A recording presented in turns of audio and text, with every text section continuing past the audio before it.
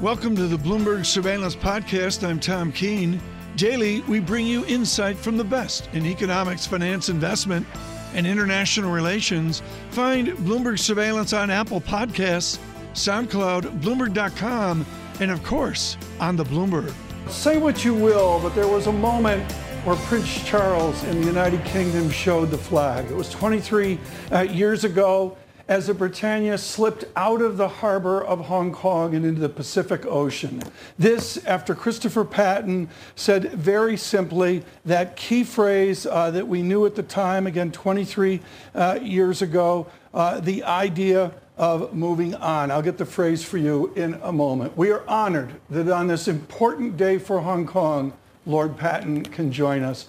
Lord Patton, who do you blame for this moment? It was to wait at least 50 years. We didn't get there. Who do you blame? Xi Jinping. Xi Jinping is a new sort of Chinese dictator. Well, when I say new, different from his immediate predecessors. Certainly in the 1990s and since 1997, while things have been far from open in Hong Kong or in China, on the whole, Chinese leaders kept to their agreement on one country, two systems, that Hong Kong could continue with a high degree of autonomy, with its own freedoms. What we've seen with Xi Jinping is a determination to strengthen the party's hold over everything. He's been throwing China's weight around in a way which is a danger to all democracies around the world. And I think he needs to be called out. And he's taken advantage of this coronavirus, which, of course, has been more difficult to deal with the way it was covered up initially by secretive communist officials. He's tried to take advantage of that, not only in Hong Kong, but there are incursions by Chinese troops into India. They've been throwing their weight around around Taiwan. They've been throwing their weight around in the South China Sea, despite the promises they made to President Obama. So this is down to Xi Jinping, who is terrified of having to deliver in Hong Kong the promises that people were made, that they could live under the rule of law in relative freedom. We see this, Lord Patton, on a week where Stanley Ho dies. There are the merchants of Hong Kong going back centuries. How would you suggest the business leaders of Hong Kong will react to this? What would be the best Patton path? Well, I want to say this very clearly. When I was governor of Hong Kong, there was great support from the American Chamber of Commerce, from the United States in general, for what we were trying to secure in Hong Kong. And even though I had worries about China, as we all did, worries about a communist system, not about Chinese people, but about communism, I used to lobby every year Congress to give China most favored nation status, relatively open trade, although then outside the WTO rules. And I used to also argue that whatever happened, we shouldn't endanger the well-being in Hong Kong. And that's still my feeling. I think that what should happen, I hope, following the Secretary of State's Pompeo's understandable reaction, is that we should form together countries which will make Hong Kong, will make China pay for what it's doing in Hong Kong. I hope that we will stand up for Hong Kong, as over 500 political leaders and church leaders and others around the world have already done. I hope we'll work together, and I hope that business will welcome that, because there's no question at all that if you undermine the rule of law in Hong Kong, then you start to make Hong Kong a less important financial hub in Asia. It's already responsible for maybe 2/3 or more of the direct investment which goes into and out of China. And I just think that a lot of people will think about running their businesses from Hong Kong, or about recruiting people to work in Hong Kong. So I hope business will put, without too much nervousness, fairly to China what they actually think. Chris Patton, good morning from London as well. It's Francine. So are you saying that actually the steps taken by the U.S. so far could actually backfire and just hurt businesses and people that have already been through a lot in the last year? let me be absolutely clear about this. What the Secretary of State said, and what I imagine the President will say in due course, is pretty accurate. I mean, he's described what everybody is saying, that this is coach and horse rule of law in Hong Kong, and through the promises made to Hong Kong of one country, two systems. And that throws that overboard. And I'm very pleased that the Secretary of State made that. So you can't argue that what's happened leaves Hong Kong with a high degree of autonomy. It doesn't. But what I hope is that the American legislature, that Senate and Congress won't move on from that and impose some sort of sanctions on Hong Kong. If you want to impose sanctions on China, fine, but please don't hurt Hong Kong at the moment, because it's been hurt badly enough by what China's done. So would you not say that the UK and the US should actually treat Hong Kong right now as the rest of China? I hope that we will still try to work to restore some degree of autonomy, a greater degree of autonomy in Hong Kong, and that we will make China understand that there is a price to be paid for what it's been doing, not just in Hong Kong, but elsewhere too. There is next month an upcoming meeting of the G7, and I've argued that should make sure that Hong Kong is on the agenda there, and that President Trump, who I think will be in the chair at that meeting, and others, should put together a common position on Hong Kong and on China. We all have the same interests, whether commercial or otherwise, in relation to China. When you look at the annual reports of the International Chambers of Commerce in Beijing, Japanese, American, European, they all do the same thing. They all make the same complaints about the way that China does business. And what we need to do is not work separately in relation to China. We need to have a common position. That will terrify China. Right. He's picking us off one at a time. Lord Patton, your comment from 23 years ago, your historic single sentence, I have relinquished the administration of this government. God save the Queen, Patton. What is your advice this morning to the Secretary of State of the United States as you call for an allied response, a developed economy response? What would be your counsel to Mr. Pompeo? My counsel to Mr. Pompeo would be, first of all, to thank him for the interest he's taken in Hong Kong, which I think is widely and enthusiastically accepted in Hong Kong. He's not interfering in Hong Kong. He's expressing the sentiments of a democratic politician about the possible fate of what was a community under the rule of law. So I'd thank him for that. The Chinese don't understand that the problems in Hong Kong are because of them, not because from people from outside.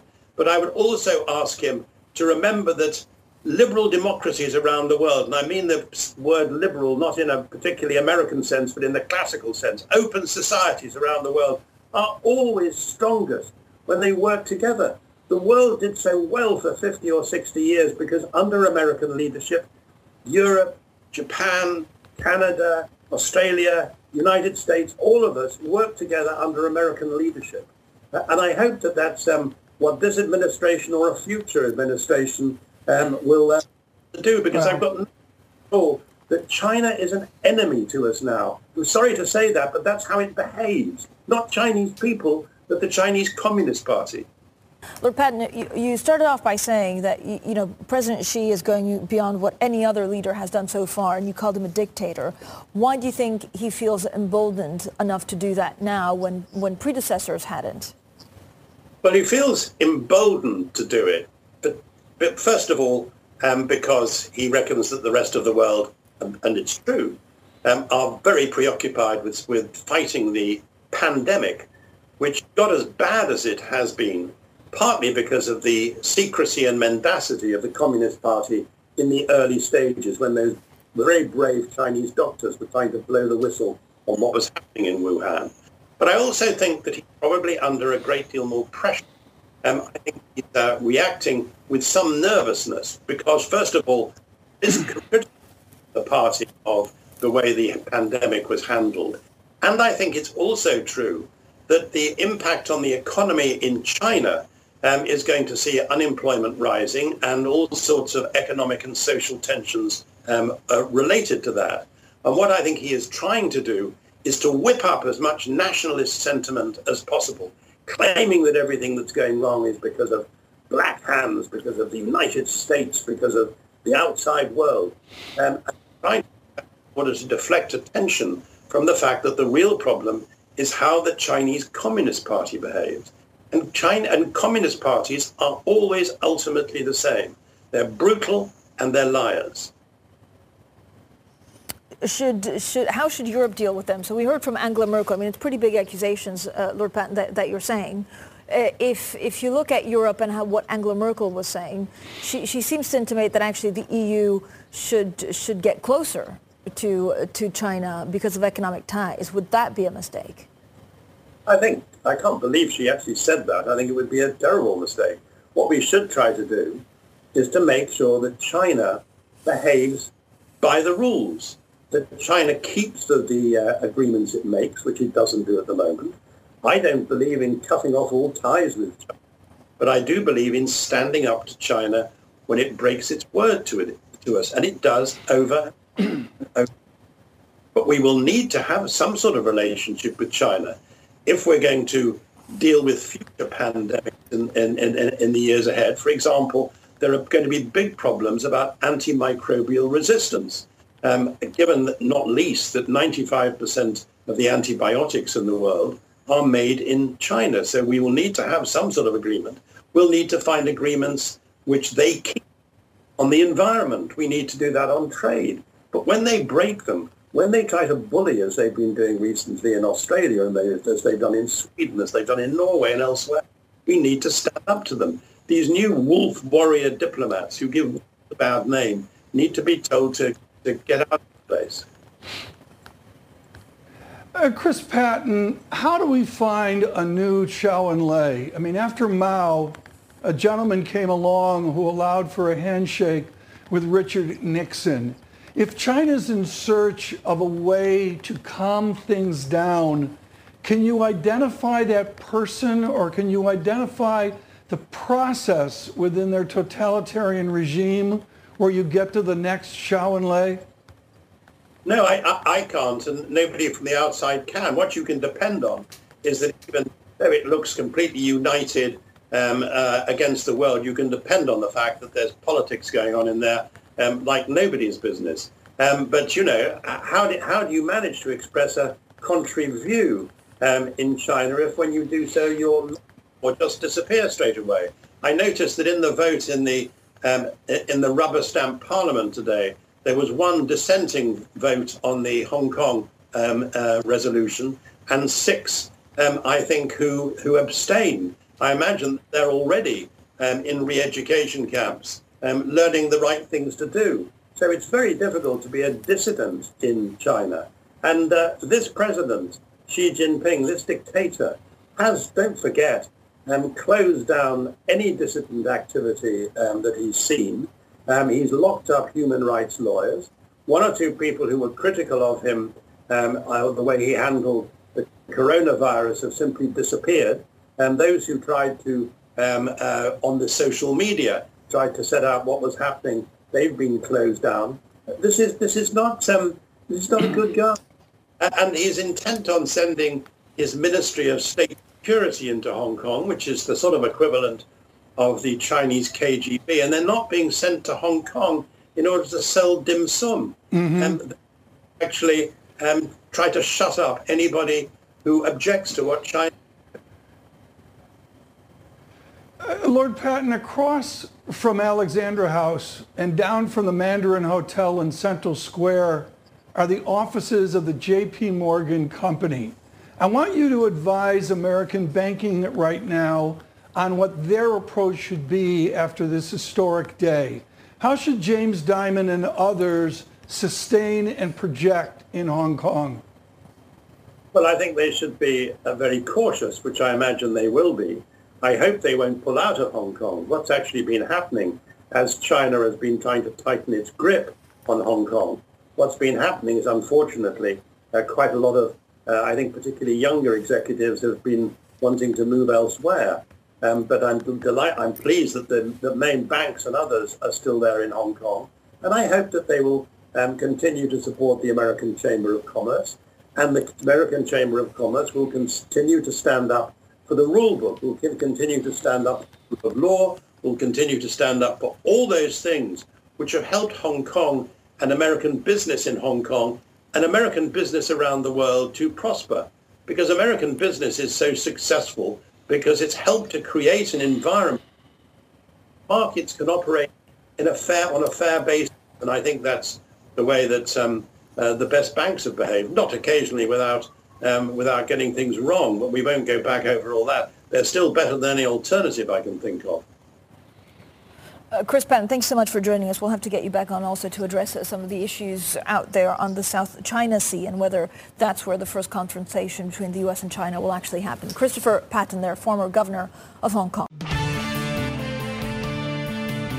Let's start the programme this morning, shall we? We can do that with Evan Brown of UBS Asset Management. Evan, fantastic to catch up with you, sir. Let's just start with a question that I think is on a lot of people's minds at the moment. It is clear that the relationship between China and the United States is breaking down again. What is less clear is why this market is not picking up on it outside of the Hang Seng, outside of the Chinese currency. What's your read on things right now, Evan? Yeah, I think the market is taking a lot of these broader issues on Hong Kong, on technology, on capital flows, and separating them from trade. They see the Hong Kong issues as more regional and drawn out.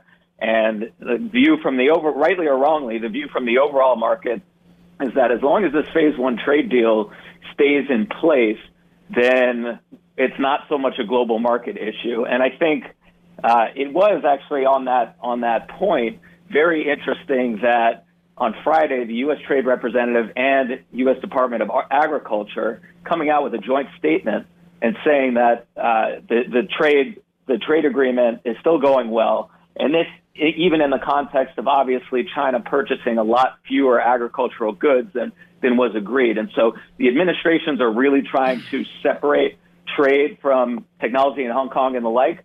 And as long as that happens, I think the market will be able to hold that. Evan, let me ask a 60,000-foot question. You're multi-asset. Where's the gain right now in the multi-asset? Which part is where I can be comfortable being if I'm actually trying to make a gain over the next 12 months? Yeah, so I think, if you're really trying to make a gain, I think it's buying some of the laggards here, buying some of the things where we're seeing a genuine policy change and where there are deep valuations. So I would start in Europe, right? Everyone's hated European banks forever, but I do think we are seeing some meaningful policy changes happening out of Europe with the recovery plan announced yesterday. Obviously, we know this is going to take time to get agreed upon, but the direction of travel is clear, and the signals from Merkel, from Germany, the de facto leader of Europe, going forward towards a fiscal union is really important. So could see some re-rating there. And also, people should start paying attention to Japan. Massive fiscal stimulus coming out of Japan right now. If we're looking at monetary and fiscal combination and the power that can create for an economy, we're now finally getting it from Japan. We've had it on the monetary side, but not this strong on the fiscal side. So the deep value opportunities there to pick up. Evan, I want to pick up on what you were talking about with the EU's fiscal response that we saw proposed, not yet passed, still facing some resistance probably from the Frugal Four. You wrote that the distribution of risks right now for Europe are poised to the upside from being to the downside earlier. Where do you see this not priced into risk assets in Europe, the idea that the EU proposal will get passed in its current form and will bleed into the region? Yeah, so and in terms of the distribution of risk, I mean, I'll tell you, I was concerned myself about Europe when that German court ruled against the ECB, and I think it scared Merkel too, and I think that's why we're seeing this change on the fiscal side. But I think where it's not so much priced is European banks. That's definitely one of them. Italian equities, extremely cheap, but I really think this is going to go a long way in people looking at the fiscal trajectory of Italy. Obviously, it's ugly, but just the signal that Europe is moving in the direction saying we have your back. And to be honest, these frugal four, they're putting up a fight, but honestly, they don't have that much leverage when you have the four main leading countries of Europe, Germany, France, Italy, Spain behind this. And so I think that their power in driving or slowing down this debate is probably exaggerated. Evan, you'll have to forgive me. Maybe I'm a glass half empty kind of guy, in which case I'm sorry. But Tom, how long have we been talking about this? And maybe I've just been conditioned by much of the last 10 years. There are still holdouts. Let's even say that they capitulate. The Netherlands, Austria come along with this whole plan. You've still got to wait until early next year for that capital to be deployed. Yeah. Just think about that. Every month matters right now. We're sitting here in the United States arguing about whether DC waits a month or two. Europe, even if it gets its act together, won't be able to deploy this until the start of next year. There's no question about that, John. The timeline here, folks, is really, really, really quite something. Evan, what are your thoughts on that? How fast can Europe move? Not fast, unfortunately. Nothing is easy in Europe, and that's why we crucially are going to rely on the ECB to form a bridge over the course of this time before we can really get things going. I think that's why we're not necessarily saying jump all in on European equities and European assets right now, because you're not going to see the speed that you're seeing in Japan right now. I mean, we are nervous about the U.S. not acting quickly enough. At least in Europe, you have some better automatic stabilizers in the background than you do, say, in the U.S. or perhaps some other regions. But the burden will definitely depend on the ECB ramping up its QE program and finding ways around these ongoing court challenges from coming out of Germany. Evan, I love it. Nothing is easy in Europe. I will say nothing is particularly easy in the U.S. right now when it comes to reopening the economy, and that's been one of the driving issues that's been pushing stocks higher. How complicated is it when we talk about reopening at a time when people still don't know that much about the virus, the path, the spread? Where are you looking to find value amid this sort of risk on tilt with reopening still very much unproven? It's really tricky, Lisa. I mean, we have the same kind of uncertainty that everyone does. I think we're obviously looking at all the high frequency data that Google and Apple and others are providing, showing activity gradually picking up. I think the market is liking that. They like to see things getting less bad, but clearly on a year-over-year basis, overall levels of activity are still quite depressed. So we're tracking it. We're not trying to make big predictions about it. So clearly we're seeing some improvement right here. It could stall out because reopening or not, it comes down to whether people feel comfortable. Do they feel safe going out? And I think that psychological barrier is going to take a while to get through, and that's why it's so crucial that we get a new fiscal plan coming through, so that as the private sector has this caution, the private sector always has caution after a recession, but especially dealing with an uncertain virus, that you're going to need to see on the fiscal side, consumers made whole, businesses, continued lending and support there. And most importantly, I think state and local governments, which have been on the front line of this crisis. Evan, great to catch up with you, sir. We've got to continue that European conversation at a later date. Evan Brown there of UBS Asset Management. It's really going to be interesting to see how Mr. Pompeo and the president adapt and adjust to the reality that 2047 is here. There have been many good thinkers on this over the years. And one of the greats has been Jonathan Fenby of T.S. Lombard. He's put out not one, but a series of books on China. And one of them, of course, was a wonderful monograph, fabulous book, Will China Dominate the 21st Century? Jonathan Fenby, will Beijing dominate Hong Kong? Well, politically, that is certainly the way we're going. The decision to put national security legislation through the National People's Congress, which was approved today in Beijing, that shows that Beijing is going to take political control, I think, in Hong Kong, delegating some activity to the local government, but definitely the national interest now predominates. Jonathan, there has to be an objective. And for much of the last several decades, the objective was to try and shape and influence the behavior of the Chinese Communist Party. What's the objective now in Washington? The objective in Washington now, I think, is to accept, growing friction with China and to try to move business away from China, to undermine that economic political link which was built up after Deng Xiaoping's opening up at the end of the 1970s. And this is actually, to my mind, reflected in China, where you've got this growing emphasis on self-reliance, on absorbing pressure from the United States. And as you were saying just a few moments ago, the whole question now, I think, is how Trump moves on the basis of what Mike Pompeo gave us last night on saying Hong Kong no longer had the high degree of autonomy on which the relationship was based. All right. So, Jonathan, let's talk about next steps. There is talk about the U.S. revoking Hong Kong's special trading status. Yep. And we're even hearing some leaders of the protest movement over in Hong Kong support this measure. But experts say that this will actually hurt Hong Kong and the U.S. far more than China. What's the thinking there? Yes, it's likely to hit Hong Kong more because, of course, Hong Kong's special position between the mainland of China and the rest of the world, and particularly the United States, depends on that special status. If that is removed, if Hong Kong is subject to the same conditions as the rest of China, then Hong Kong will suffer, and a question mark will be raised over the whole American relationship with Hong Kong. So this is playing for some quite big stakes. And Jonathan, quite clearly one of those big stakes are the commercial relationships that China and the Communist Party has with the continent in Europe. Europe has tried to sit on the fence through all of this for much of the last several years. Jonathan, in your mind, have we approached that moment, that inflection point where Europe can no longer sit on the fence and try and play both sides?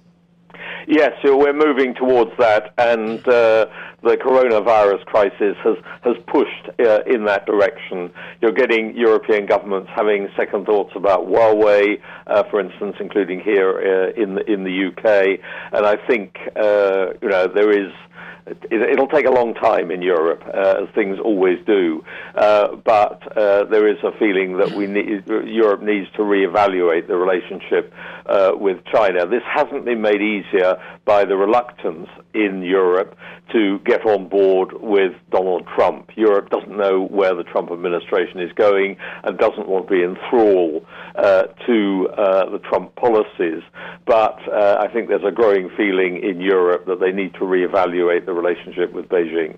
There's a growing fear as well that what we're seeing is a more assertive dictator, a more assertive Chinese leader in the last several weeks. Jonathan, what is happening on the border with India that you have some transparency, some clarity, some details on? Because sitting here in New York, it's hard to get the right perspective on what is happening with China, not just in Hong Kong, but elsewhere too. Well, that's part of China. There's a whole series of things happening at the moment. The South China Sea, for instance, Taiwan, Hong Kong, and the Indian border fits into that. And China, I think, is going to press its border frontier claims there as well as elsewhere. So we're getting China operating on quite a number of fronts at the moment, and nobody quite knows how to deal with that, it seems. And all this is linked in with, I think, the overall desire to use the Trumpian phrase, make China great again. Jonathan Fenby, one final question. I began my discussion with Lord Patton this morning, talking about the governor and Prince Charles looking back at Hong Kong as they went out into the Pacific Ocean in 1997. That assumes a British response to this moment. How would you suggest, or how would you recommend that Prime Minister Johnson respond to what we see between Washington and Beijing? Well, the UK relationship with China over Hong Kong has always been a pretty difficult one to define in British terms, because Britain still wants to go on trading with China. But Britain now has to decide whether it stands by the joint declaration and the position which it thought it was in as a result of the 1997 handover agreements. And it has to define much more clearly its own position there.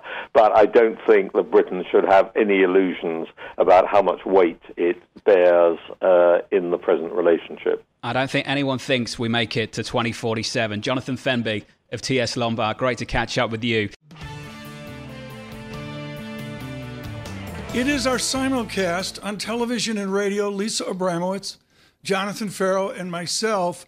And it is time where you just stop and speak to Americans confronting this policy head on. One of them is Jeffrey Okamoto, out of Pomona in computer science and at Georgetown as well.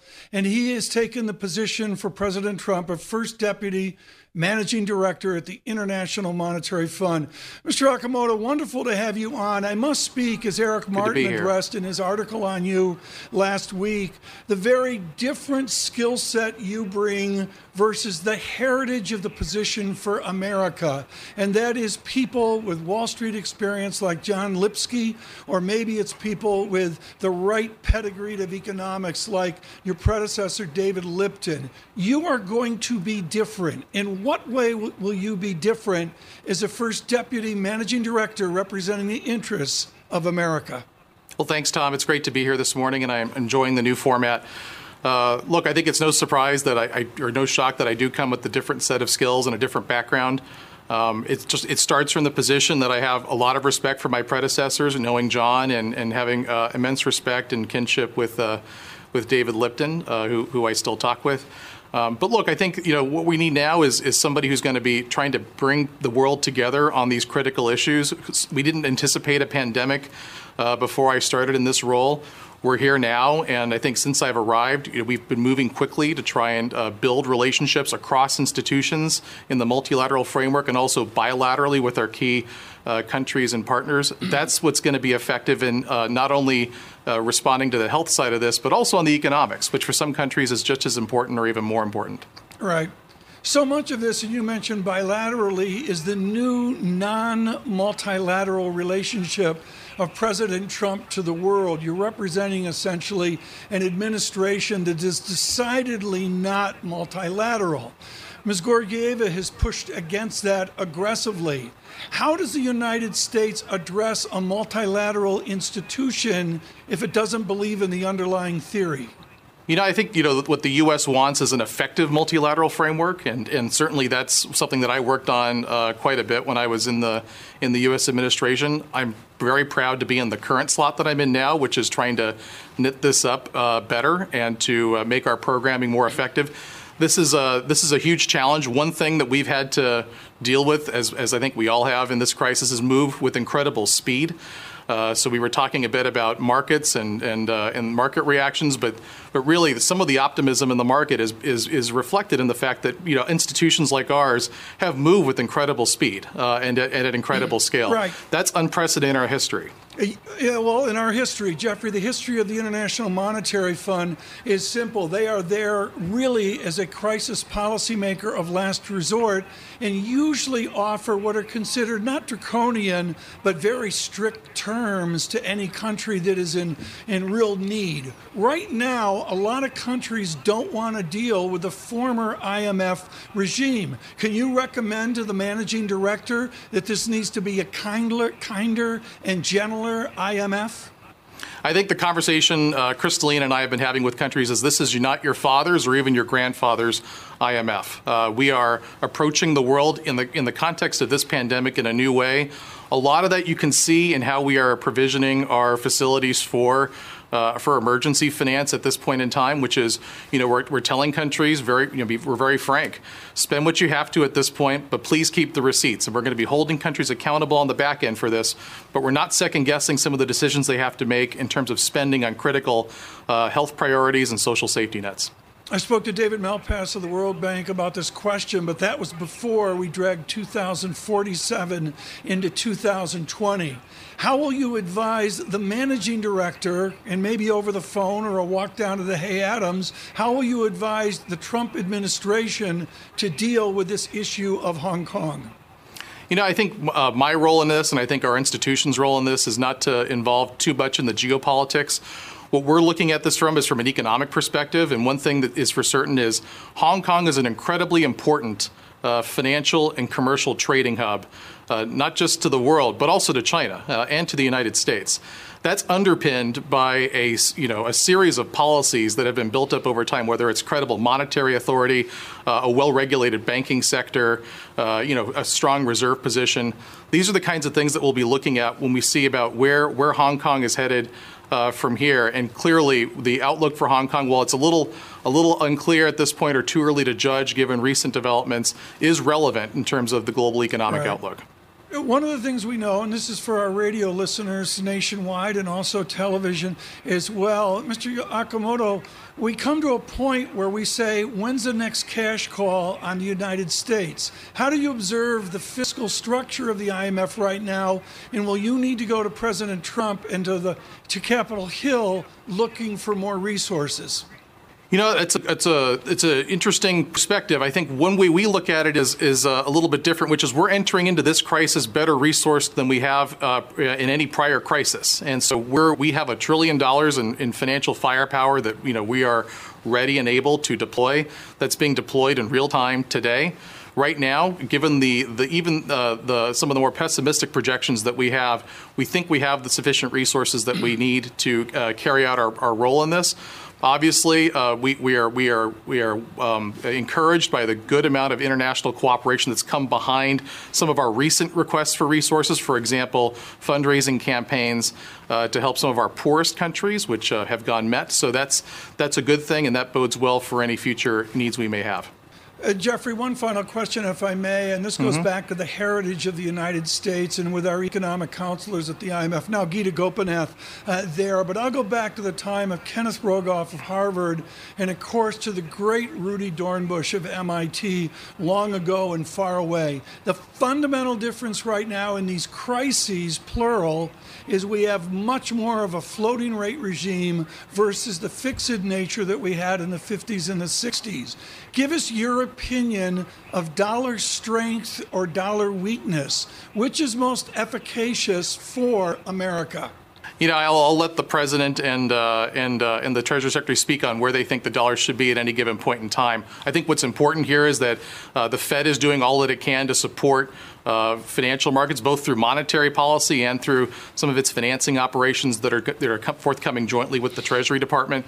This is obviously we enter into this world, as you said, with flexible exchange rates that allows flexible exchange rates to be part of the buffers that help countries weather this. For some countries, though, this is the first time they're having to use some of these tools. And so that's where our advice, paired with our, as you put it, these icons of the IMF, historic expertise and a wealth of knowledge, gets deployed on the ground to help countries in real time. Mr. Akamoto, thank you so much for joining us today. Both Jonathan, Lisa, and I look forward to seeing you at the next actual IMF meetings, whether it's the spring meetings or the annual meeting. We look forward to that as well. Jeffrey Akamoto, folks, the first Deputy Managing Director of the IMF. On radio and television, a must-listen for Global Wall Street right now. Terry Weissman is just really a most remarkable strategist, because he's not. He's Vassar in Harvard economics, acutely sharp on emerging markets and international economics, and pulling that into a strategy for Australia's Macquarie Bank, and we're thrilled he could join us this morning. I've got to go right to the dollar and the dollar dynamics, Terry. The president, I think he wanted weak dollar, and now I think he wants strong dollar. What dollar are you predicting? Yeah, so this is interesting, and I should say before we do that, good morning to all of you. this fine morning. We have a view of the dollar that sees it actually weakening versus the euro and sterling, somewhat at least, going into the back half of this year. Whether it's what Trump wants or not, I think is not what's relevant here. Although what Trump is doing is going to have some say over what the dollar does, and particularly the election, in our view, because we think that one of the issues the market has not factored in recently are the risks around the U.S. election. And I'm not speaking so much about the presidential election, but of course, if the Senate goes Democratic, I think that the situation with regard to taxes could change in the U.S. We could see a shift away from U.S. equities if the prevailing winds shift towards higher statutory corporate tax rates or wealth taxes or capital gains taxes. And if that were to happen, we could see the dollar start to weaken against some of the majors as asset allocators around the world simply start to move away from U.S. equities. So that's clearly one thing that could take the dollar a bit lower relative to the euro potentially, and that's certainly something that's tied to U.S. Political risk that's out there that I think the market's not taking too much account of right now. I think the risks are mild, however, right? I mean, even if we were to get something like this, there's still some issues prevailing to the downside on the euro. We can see the dollar weakening, but not that much against euro and sterling going into the back half of this year. Terry, you touched on the $1 trillion question in the FX market. What's the driver? What's the dominant driver? Is it rate differentials or is it policy? Is it fiscal policy? Which one is it at the moment for you, Terry? Well, I think it's more rate differentials at this point. It's been very difficult for the market to make distinctions between fiscal policy across countries, let's say. When we're talking about trillions of dollars of spending and loan guarantees and other ways in which fiscal authorities are going to try to influence the economy, it's very, very difficult for I think, in my mind, for traders, even FX around to say, okay, well, that country's stimulating more and that country's stimulating less. It all turns into a mismatch at some point, especially insofar as we're not getting very much guidance with regard to when all of these policies will be ending. I will say this, however, to the extent that fiscal policy is not just stimulatory, but has other effects as well, it could be important. And I'll bring up here the case of the pandemic emergency relief fund that the EU is thinking about going forward with. As you guys know, about 750 billion euros all told in grants and loans. That's obviously going to be, to some extent, stimulatory. But I think to the extent that it's going to help the euro in the back half of this year, it's not because it's stimulatory, but because it speaks to one of the most important medium-term risks and longer-term risks of the euro, which is the existential risk of an ultimate euro breakup. As we see more EU unity because of this fiscal stimulus, it could help the euro. But that's a special case. I think in most instances, fiscal policy, at least the magnitude of it, is not that important. And it will be things like rate differentials that drive these currencies.